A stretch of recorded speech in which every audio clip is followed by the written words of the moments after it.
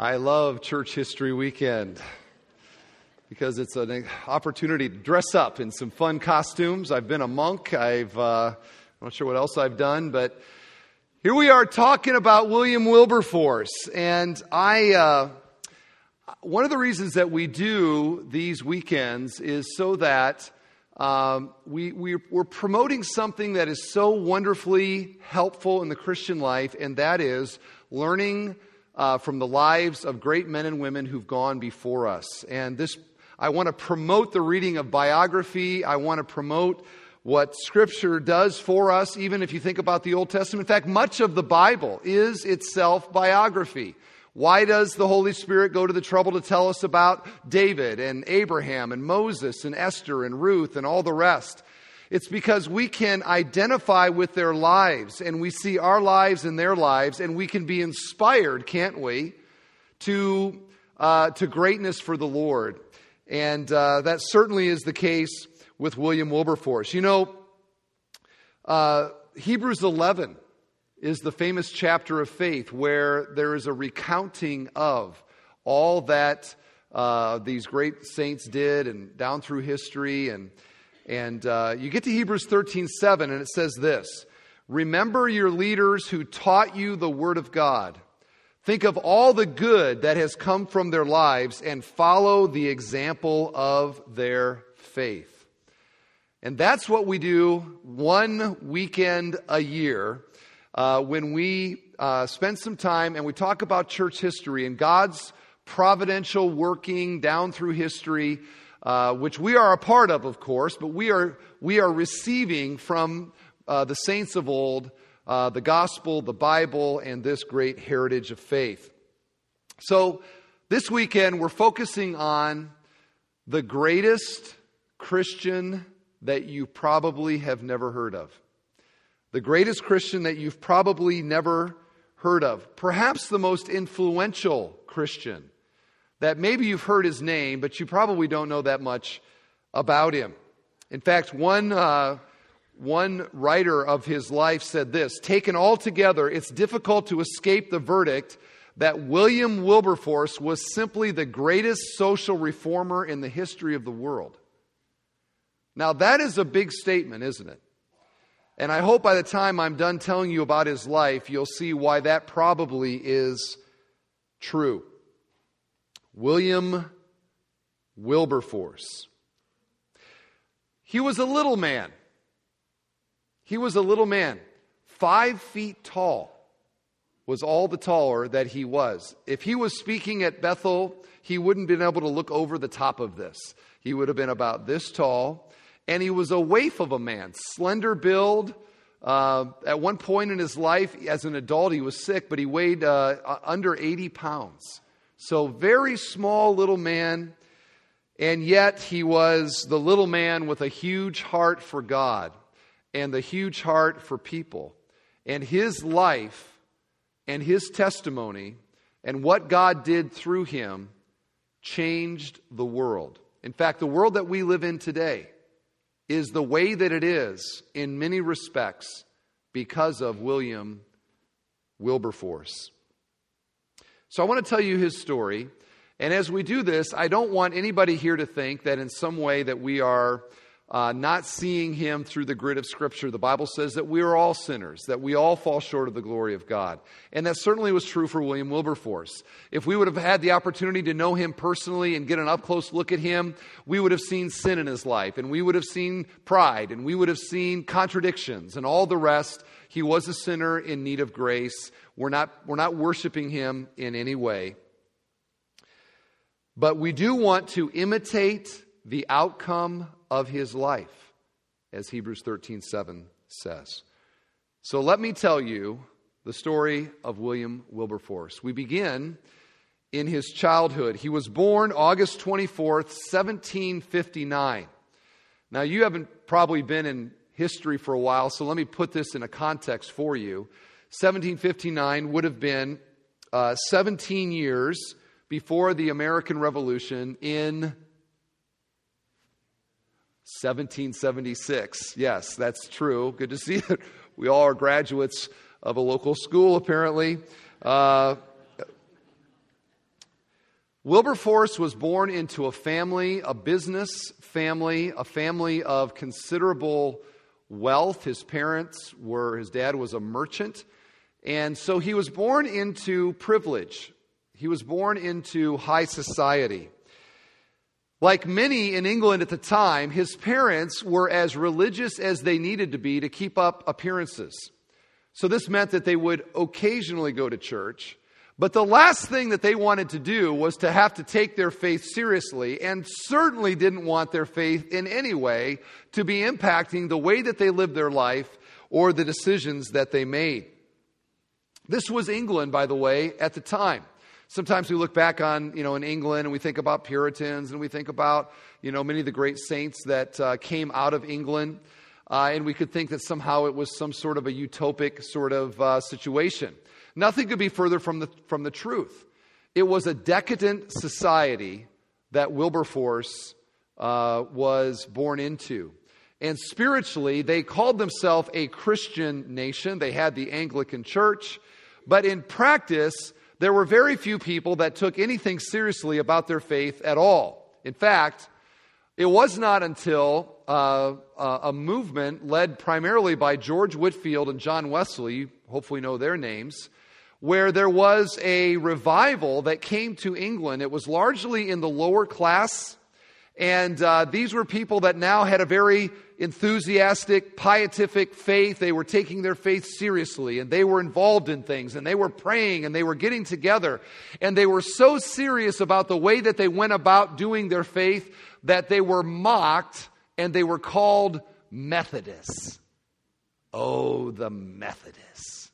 They're so methodical in the way that they go about their faith. They're so serious about their faith. And this was very much looked down upon in the upper class of society.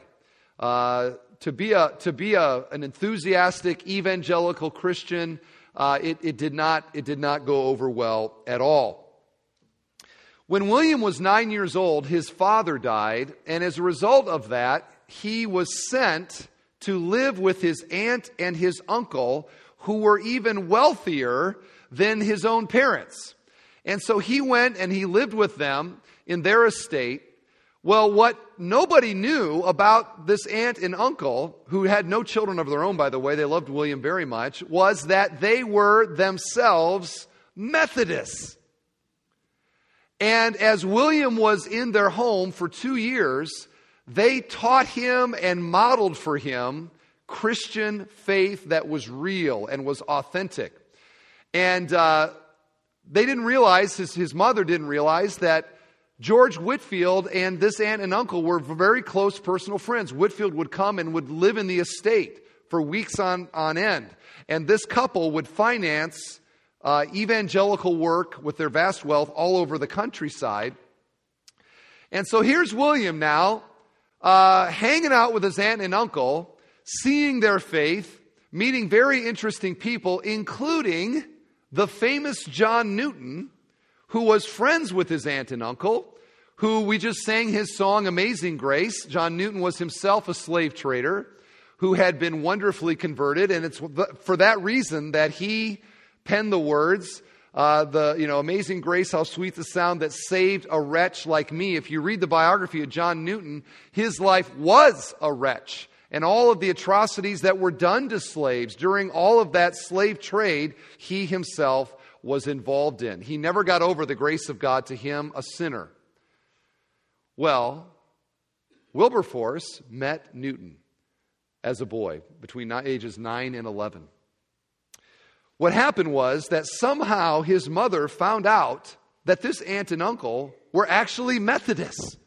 And she raced to their home, and she got William out of there as fast as she could, because she in no way wanted their son to become a Methodist. In fact, William's grandfather said, if he becomes a Methodist, he will not see one dime from me. That's the way they felt about him. All that,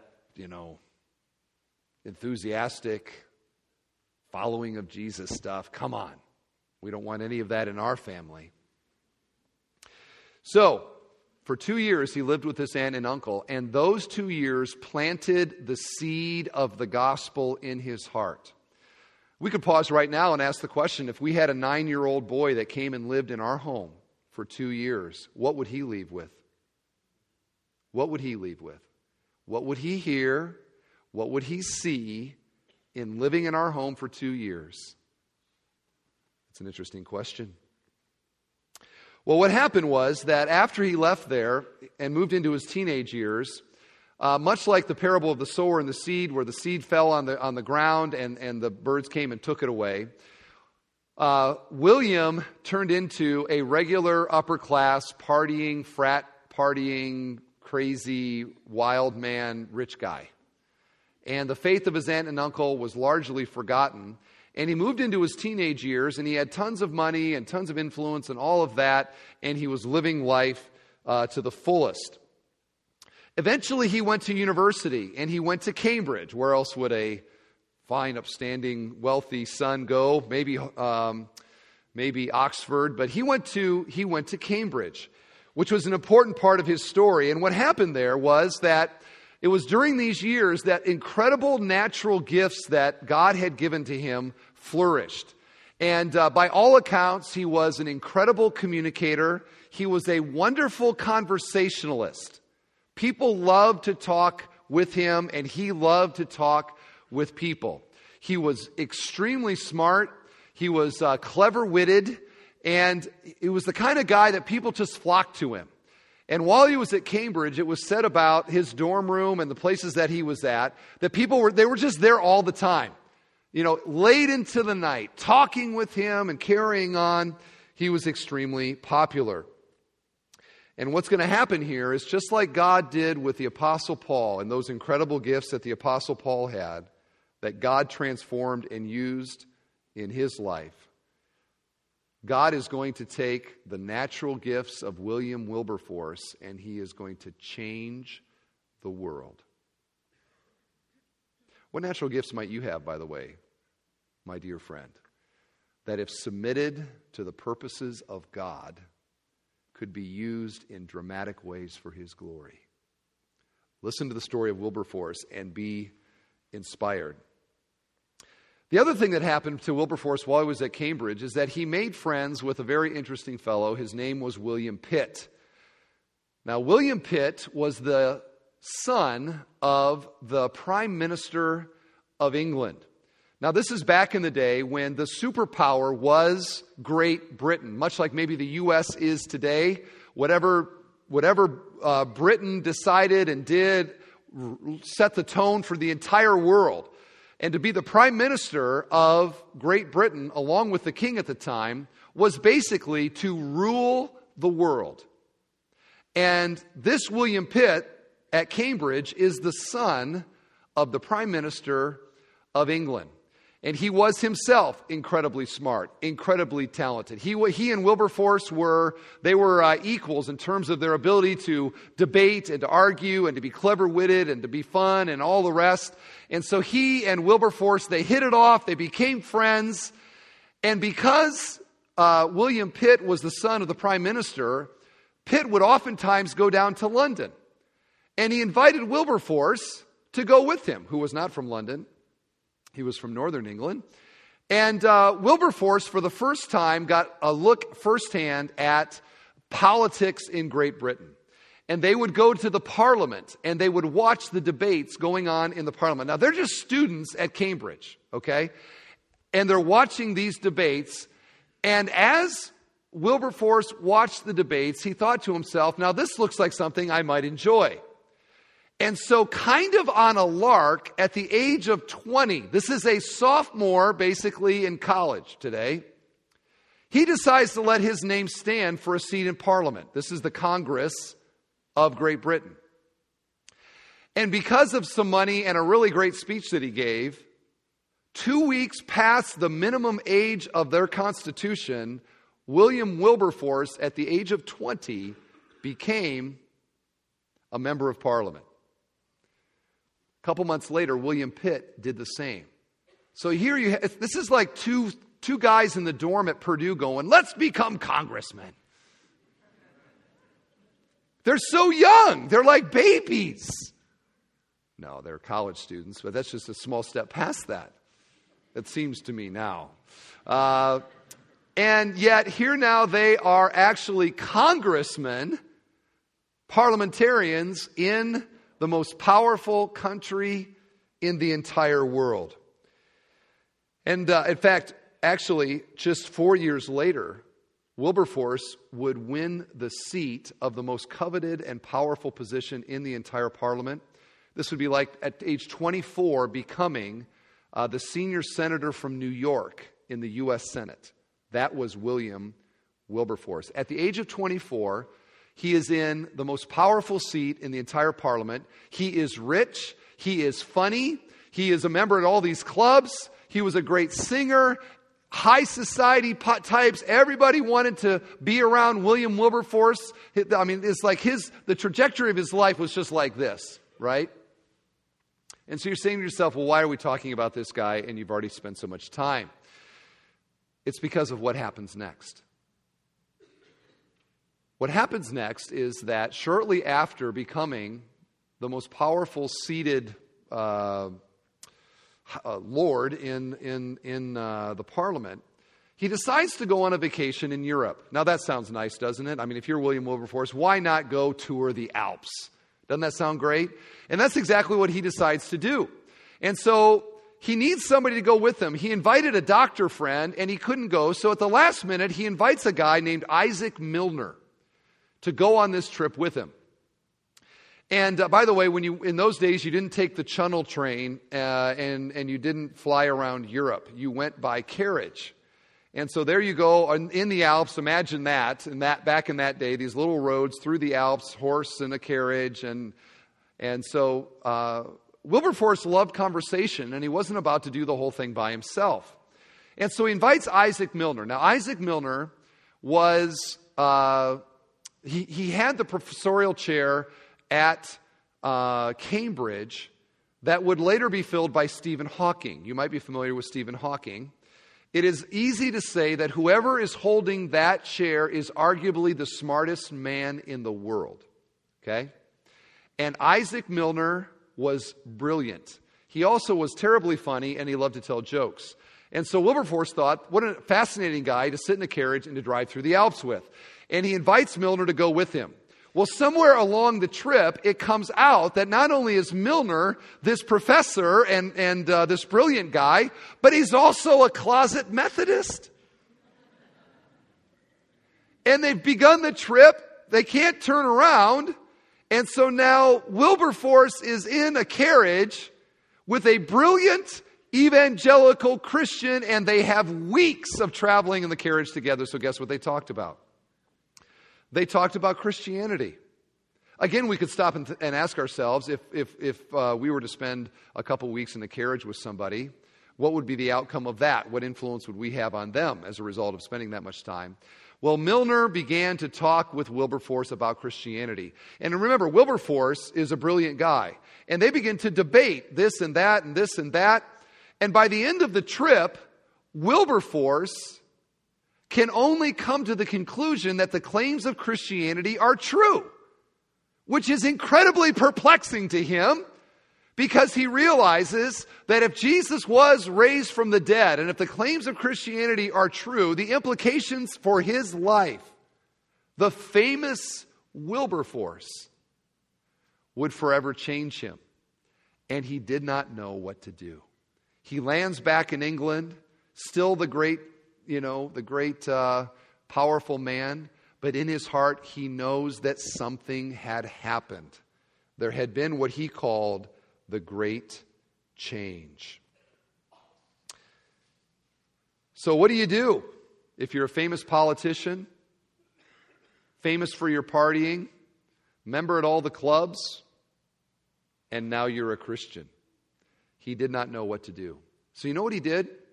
He takes a page from Nicodemus in John 3, who went to Jesus secretly at night to ask him some questions. He reaches out to the old pastor from his childhood, John Newton. He reaches out to John Newton and says, can we get together?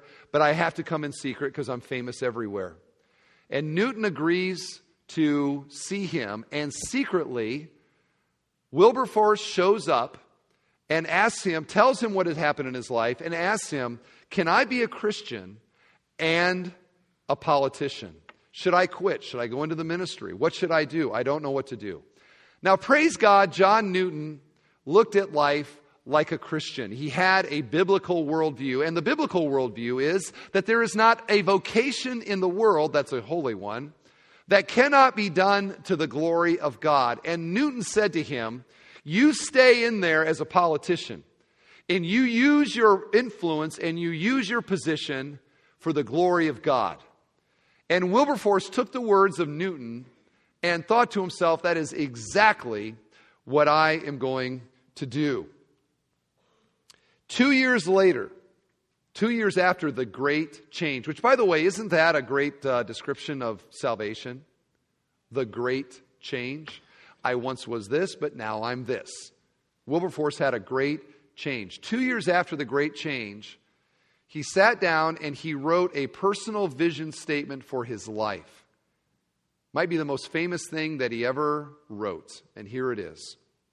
He said, God Almighty has set before me two great objects, the suppression of the slave trade and the reformation of manners. Now, we're going to spend time on the abolition of the slave trade, but let me talk about the second part of that, the reformation of manners. By that, he's not meaning that you wipe your mouth after you eat a spaghetti. He is talking about manners. There was the custom and the culture of the day. Again, Britain was a decadent society. To give you an idea, 25% of all the women in the city of London were prostitutes. 1 out of 4. That kind of debauchery and just the vulgar, profane lifestyles that flow out of a culture that really had only a facade of Christianity and big churches around, but nobody really believed in that stuff, created the descriptions that I read, it just was like slums, and of course, who suffers the most? The children suffer the most. And London was just the streets and the whole feel of the whole thing absolutely terrible and corrupt. Wilberforce set about to change that. And he began ministry after ministry after ministry. In fact, at one point in his life, he was personally involved in 69 different ministries of compassion and transformation in his country. He was absolutely committed to alleviating misery and pain and sorrow and all the rest in his country. A biography says this about him: his new perspective made him about as zealous to improve the social conditions of the world around him as anyone who has ever lived. Now, just that would be great, wouldn't it? But what he's really famous for is the first part. He writes at the age of 26. Now, I'd like to stop right now, and I'd love to look at every 26-year-old here or mid-20s person saying, what are you doing with your life? What are you spending your time on?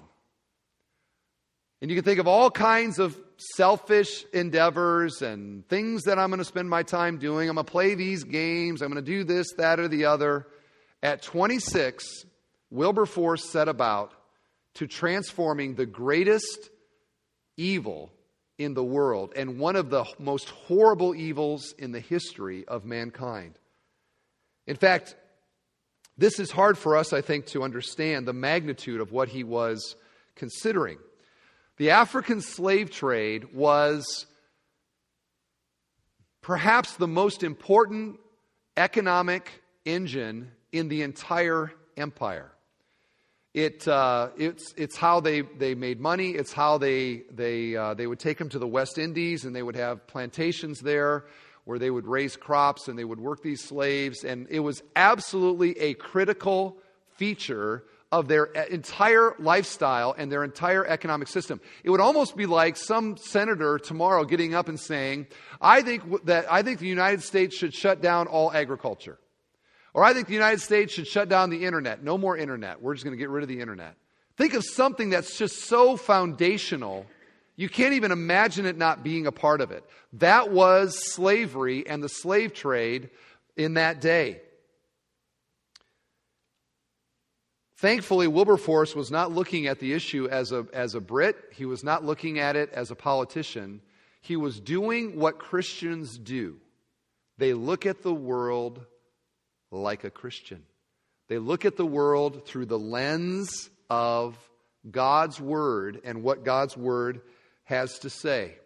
And for Wilberforce to see those Africans being kidnapped and traded like a commodity, this was not wheat, right? These were human beings. These were people made in the image of God. And now Wilberforce, after this great change, seeing his world as a Christian, realizes that these are people that are valued by God, and what Britain was doing, and many other nations as well, was an abomination to the very God whose image they bore. To take a teenager or a child or a woman or a man, to kidnap them, to place them in a deplorable ship to transport them, where most of them died in transit, was about the most anti-Christian, anti-loving your neighbor thing that Wilberforce could think of. Why? Because they're made in the image of God. Christians love the image of God no matter where it is. It doesn't matter the color of the skin. It doesn't matter the social status. It doesn't matter if that image is inside the womb or outside the womb. We love the image of God no matter where it is found. And Wilberforce, we look at abortion right now and we see, why is that a problem? Because those children are in the image of God. They're valuable. And Wilberforce, with that same passion for African image bearers and what the British were doing to them, became a crusader against the African slave trade and slavery as a whole. I mentioned the ships, and I've read about this. I don't have time to get into it. And if I was to tell you what they did, you would be, really, we would want to vomit. What they did to these Africans and the way that they transported them, locking them into conditions where every body function was just done on everybody else. The smell, it was absolutely horrible. And Wilberforce viewed slavery. If there was an epicenter to the cancer, the moral cancer of the entire country, in his mind, slavery was it. And he set about, at the age of 26, to abolish slavery. Now, I don't have time to get into all the details of how he did it, but for 20 years, he met and preached and would every year put a bill forward for the abolition of slavery. And year after year after year after year, it was voted down. It was laughed at. It was mocked at. And yet he continued to try and prick the conscience of the social elite towards what they knew to be the right thing to do. There was a recent movie about his life called Amazing Grace. I would commend it to all of you to watch. And we have two clips that we're going to use from that movie. The first one here reenacts some of his passion and some of the way that he confronted his society with the ills of slavery. So roll the tape. What's he doing up there? Ladies and gentlemen, this is a slave ship, the Madagascar. It has just returned from the Indies, where it delivered 200 men, women and children to Jamaica. When it left Africa, there were 600 on board. The rest died of disease or despair. That smell is the smell of death. Slow, painful death. Breathe it in. Breathe it deeply. Take those handkerchiefs away from your noses. There now. Remember that smell. Remember the Madagascar. Remember that God made men equal. Just one example. There are many. For 20 years, he was doing things like that, trying to stir the conscience of the nation to do the right thing. At first, he was a solo voice. There were other abolitionists, of course, but there wasn't anybody else in a position of stature like Wilberforce. And he partnered with them, but he became the voice and he became the face of the movement. And here's what happened, is that very slowly things began to change. Very slowly, the influence of Wilberforce moved beyond his legislation into the culture. Very slowly, the people that had money and had wealth began to realize that they had a responsibility to those that did not, and those that were suffering for whatever reason. He became a model for them. As an example of this, he married when he was 37. And went on to have 6 children. And this is a day, you got to realize, these people that he hung around with, they had estates, they had, castles and all the rest. And in that society, parents didn't spend any time with the children. There were maids and assistants and all the rest that would, you wouldn't spend time with a child. Wilberforce had 6 children. He doted on them. He loved them. He was around town with them. He set a moral example that began to stir and to change in the culture. In fact, in many ways, you can look at the entire philanthropic world right now. And now millions, billions of dollars are given away through foundations. And think of all the hospitals and all of the ministries and all the things that are supported. You think of the Shriners, you think of missionaries, you think of, the whole philanthropic world, even like a Bill Gates, for example, who set aside $20-30 billion in a foundation. That was not even part of anybody's thinking of the day. The rich didn't think they had any responsibility. They got what they got. They deserve it. I got my thing. And then came Wilberforce. In many ways, the entire philanthropic world that we know today is attributable to the life and the example of William Wilberforce, who himself was giving away vast sums of his estate to these ministries and to meet needs. So for 20 years, he labored year after year, putting forth legislation, wanting to see slavery abolished. When he was 48 years old in 1807, a vote was finally taken in both houses of Parliament, abolishing the slave trade in all British colonies. This was the major breakthrough that they were all looking for, and this video captures the moment. Order! Order!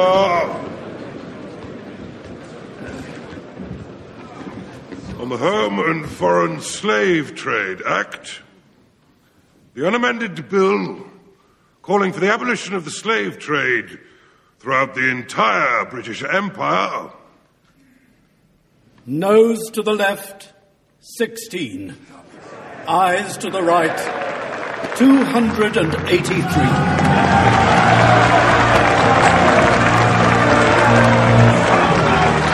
I declare the bill of abolition of the slave trade to be passed.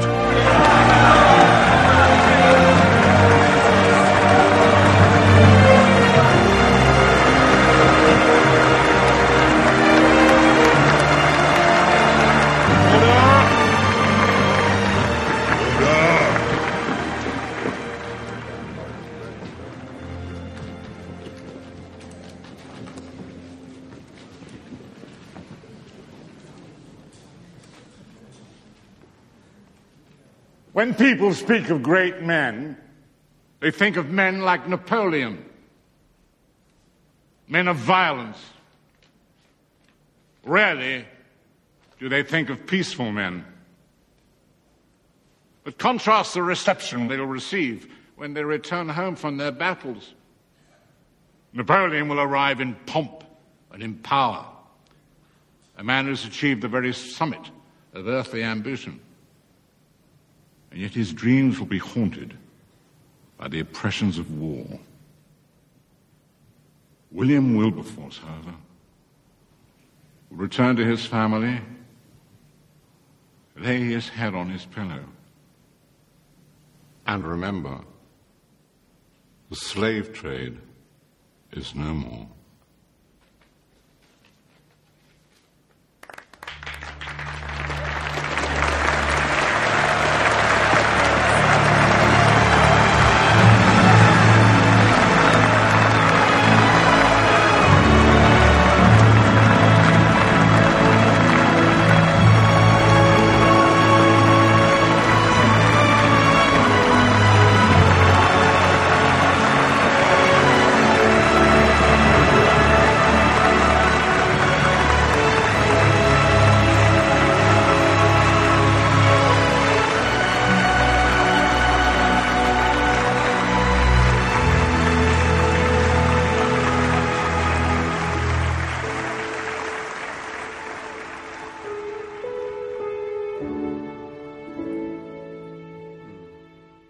Isn't history wonderful? I love it so much. Great moment in the history of mankind. That was the abolition of the slave trade. And the hope was that by abolishing the slave trade, slavery would eventually sort of die out. Well, that did not happen. And for 26 more years, remember there's already been 20, for 26 more years, they would continue to battle trying to have all slavery abolished in all British colonies around the world. And at last, in 1833, 3 days before he died, get this, 3 days before he died and the day before he lost consciousness, the British Parliament voted to abolish not just the trade of slaves, but all slavery in all British colonies. And with that, slavery was done in all of Britain. Now you might think, well, how big a deal is that? Realize 30 years later, our country would go through a little struggle about slavery. Have you heard of it?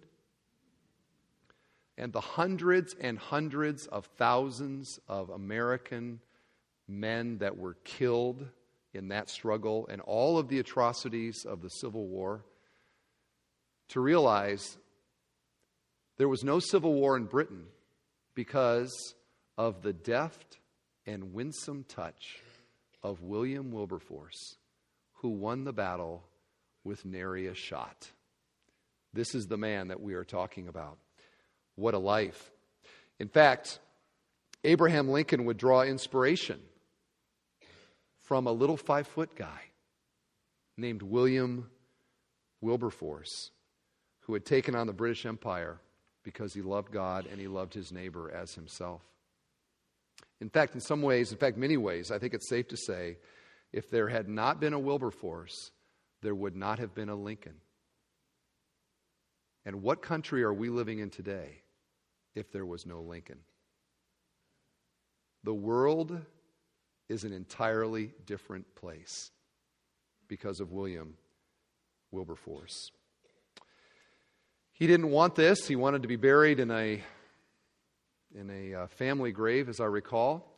But after he died, the country of Britain insisted, and he was buried at Westminster Abbey, yards away from the grave of his old friend William Pitt the Younger, who at age 24 became the youngest prime minister, at the time at least, in British history.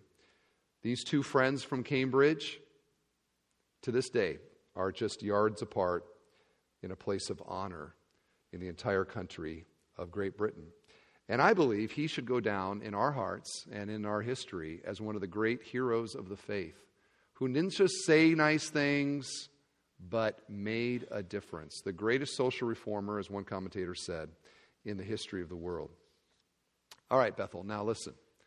There's the story, and there's so much more to it. I really recommend Eric Metaxas's biography called Amazing Grace. It's one of the best biographies I've ever read. You can pick that up on Amazon or somewhere else. Let's pull this together with some lessons.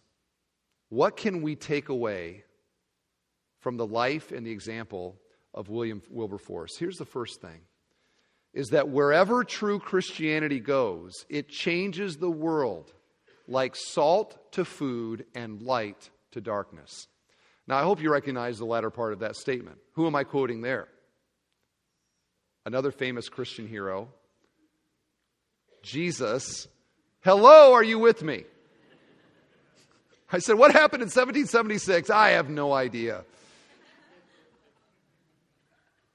Where did you people go to school? I thought I lost my train of thought on that. I was so discouraged. In the Sermon on the Mount, Jesus said that, didn't he? That we're called to be salt and light. Like salt to food, which changes food, and light to darkness, which light always changes darkness. We are called to be a city on a hill. And wherever genuine, authentic Christianity goes, it changes that world. That's the power, and that is the influence of authentic Christianity. Now, I'm not just talking about Christianity, because England was a Christian country. They had libraries filled with doctrine. This is the land of the Puritans and so many other famous people there in England. They had all kinds of knowledge, but they did not have a heart. Wilberforce and Whitefield and Wesley all had the heart of Christianity, and they changed the world. Now, it'd be easy for me just to say, well, let's talk about Mission Them 2.0, and I'd love to do that, but I don't have time. Other than to say this. What kind of church do we want to be? What kind of church do you want to be a part of? A British in the 1800s kind of Christianity, where we have our knowledge and we got our Christianity, but don't expect it to change my life or any decisions that I make or the lifestyle that I live. I've got Christianity, but I'm going off in this direction. Or do we want to be the kind of church, a Wilberforce kind of church, a Wilberforce of nature kind of church that brings about change? And what is Mission Them 2.0 other than us saying we want to be that kind of church?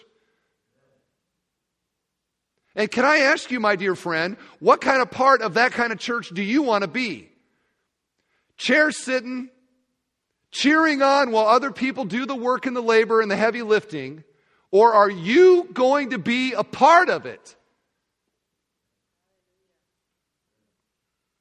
How my heart breaks at the opportunity we have with our lives to make a difference. But that does not come because we know things. It comes when our hearts are on fire for God. And it causes us to love our neighbor as ourselves. What kind of church are we going to be? What kind of life are you living in your London? Are you being like salt and light in your sphere of influence? Because wherever authentic Christianity goes, things change. I can't think of a more difficult task than landing in Britain in the late 1700s with the task of abolishing slavery. And yet it was Wilberforce's faith, and that he was a joyous guy, a winsome guy, and the British Empire crumbled before him. That's the power of truth, and that is the power of God. Second thing I want to say about this and about his life is that we see that this change that we're talking about, gospel influence, gospel transformation, and even sanctification, this all happens incrementally. It happens often slowly. Imagine if in year 11 you were to of his battle here, you would have interviewed him or written an article about him, and you could have said, Wilberforce the failure. He's not going to amount to anything. Why? 11 years he's been laboring and not one slave is not traded because of it. He's a failure. Now that's a wrong call, isn't it? Change happens often slowly. And we can get discouraged in the early times of the change and think we're on the wrong direction or this is never going to work. And we see in Wilberforce a courage and a perseverance where he stuck to it.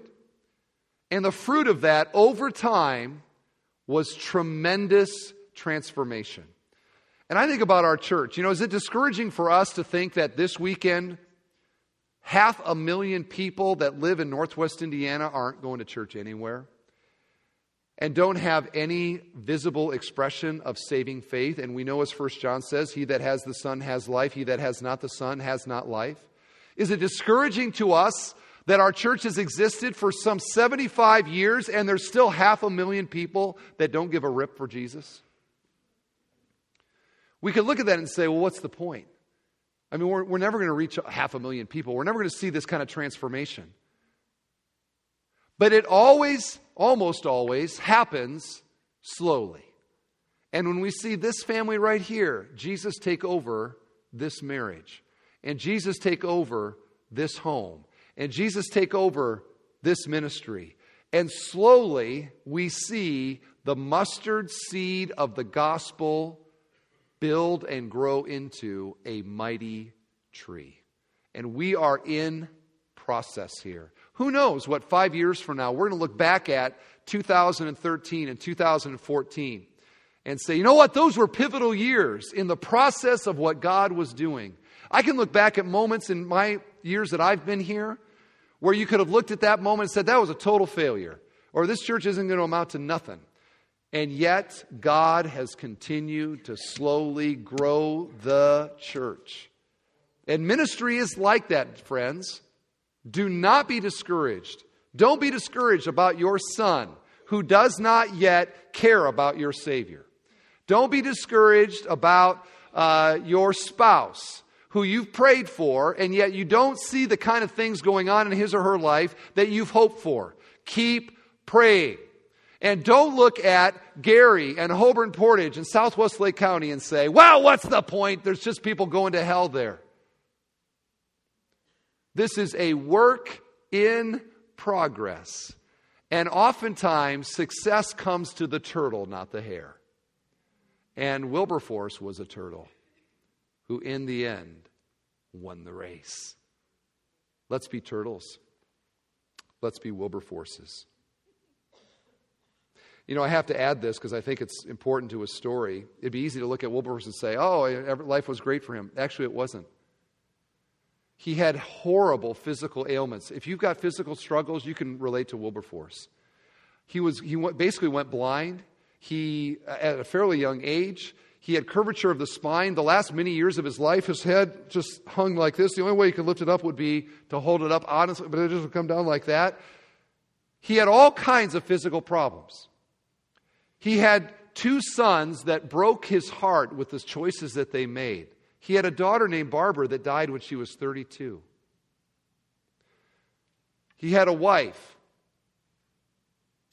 who struggled with depression and was very melancholy, even while he was joyous and upbeat. He was a man that knew struggle and trouble and trial, and yet he persevered. And the last thing I want to say is this, is that behind all of this in Wilberforce, if we really to understand the man, we have to realize what was behind it.